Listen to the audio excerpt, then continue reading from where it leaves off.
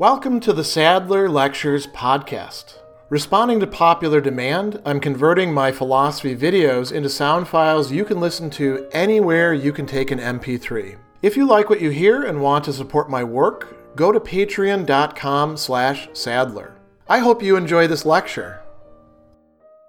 In Book 5, Chapter 28 of his Meditations, Marcus Aurelius is going to say something that actually sounds a little bit funny at first, and it has to do with how we ought to respond to other people's failings, ways in which they offend us and other people, ways in which they ought to know better and ought to be addressing. So the question is, does it help anybody for us to get angry at those people and to behave angrily towards them? Is that going to fix the situation, or should we adopt a different approach, a rational approach? And Marcus is going to tell us, yes, we should use reason. It doesn't mean that we should only reason with them. There's a lot of latitude for how this would take place. But instead of getting angry, we ought to work with them as a fellow human being. And so the example that he has here is of bad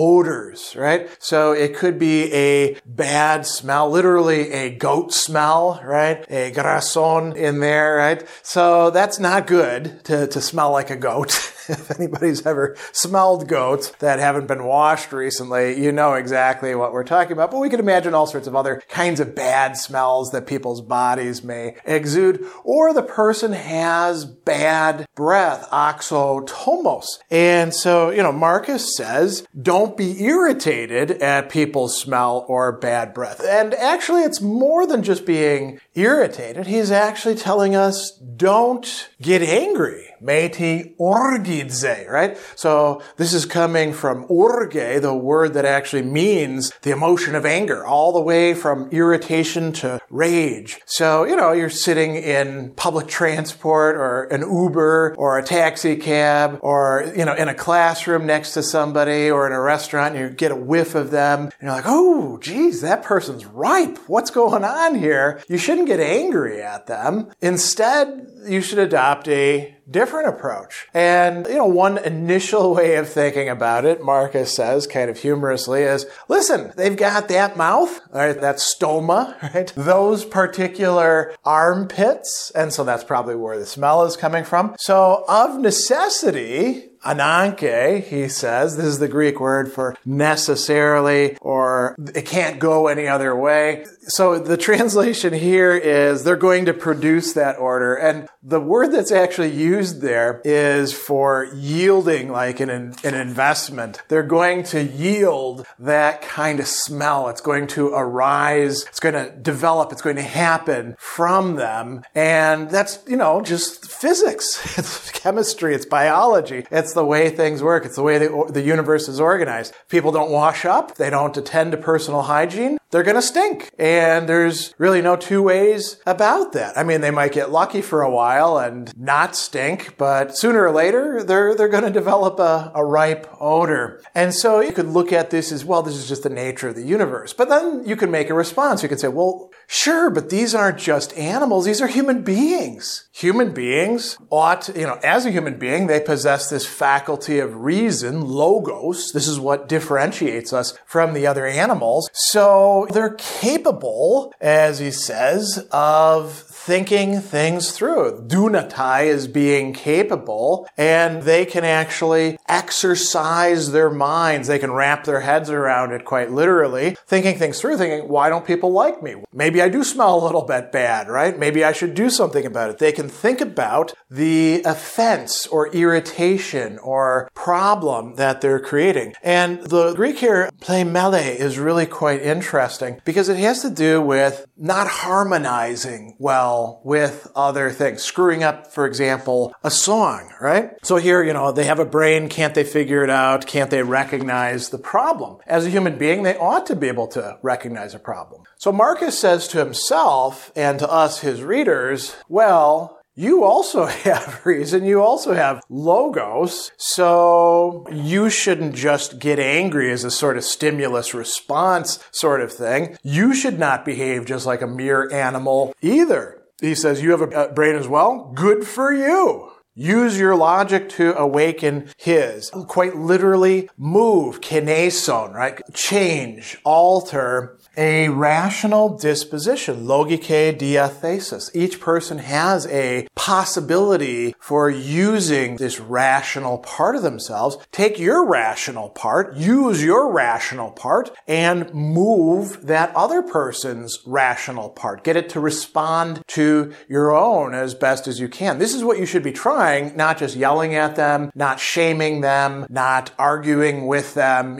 angrily or anything like that. And he says, show the other person or demonstrate to the other person, dexon, display to them, remind them, recall things to their mind, hupomneson, help them to understand the situation that they're in. A lot of times when people give offense, they don't realize what they're doing. And it can be helpful to have somebody else approach them in the right way. If you just get angry at them, then they're probably going to be defensive and they're not going to be cooperative with you. You're not actually helping yourself. You're not helping anybody else. You're not helping the offender within the situation by losing control of your temper. Instead, you have the opportunity to appeal to this higher part of them, the rational part, by using your own rationality in how you engage with them. And if you do this, it's not a guarantee, right? But there's a much greater possibility for something positive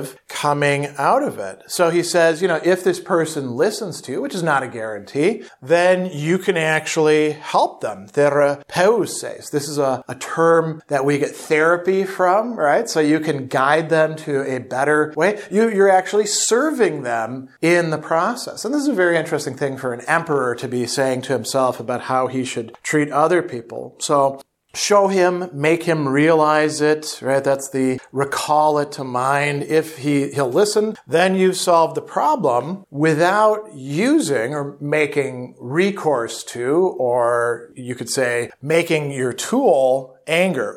Krea orges. Orges again, anger. Krea is use, what it is that you're doing, how it is that you're dealing with the situation. So anger is not a good tool for dealing with people who have bad odors, or we could extend this to so many other things. Somebody is annoying in the sounds that they make as they're thinking about stuff. Somebody leaves their things out in everybody's way. Somebody takes up more space than they ought to. Again, in a situation like public transit, or, they're doing things that they shouldn't be doing, like standing in the window and picking their nose or something like that. If you see people doing this, just yelling at them is probably not going to fix things. Get them to see how it's not a good action or a good condition for them to be in. And, if they're reasonable enough, they will change it and you will have benefited them rather than just having hurt them, embarrassed them, made them angry in return. And so this is, it's kind of a funny example, right? But it is a very wide application to the kinds of mistakes that people characteristically make and the kind of offense that they typically give to other people within the fabric of their relationships, whether these are personal or workplace or being together in the same room or anything like that. So there's a lot packed into this. And to bring this to a close, what he's saying here is use your rational faculty rather than relying on anger as a response or as a tool to try to get other people to change their behavior. If you want them to change, you've got to appeal to this rational part of them. And the only way to really do that is by using your rational disposition, your faculty of reason yourself.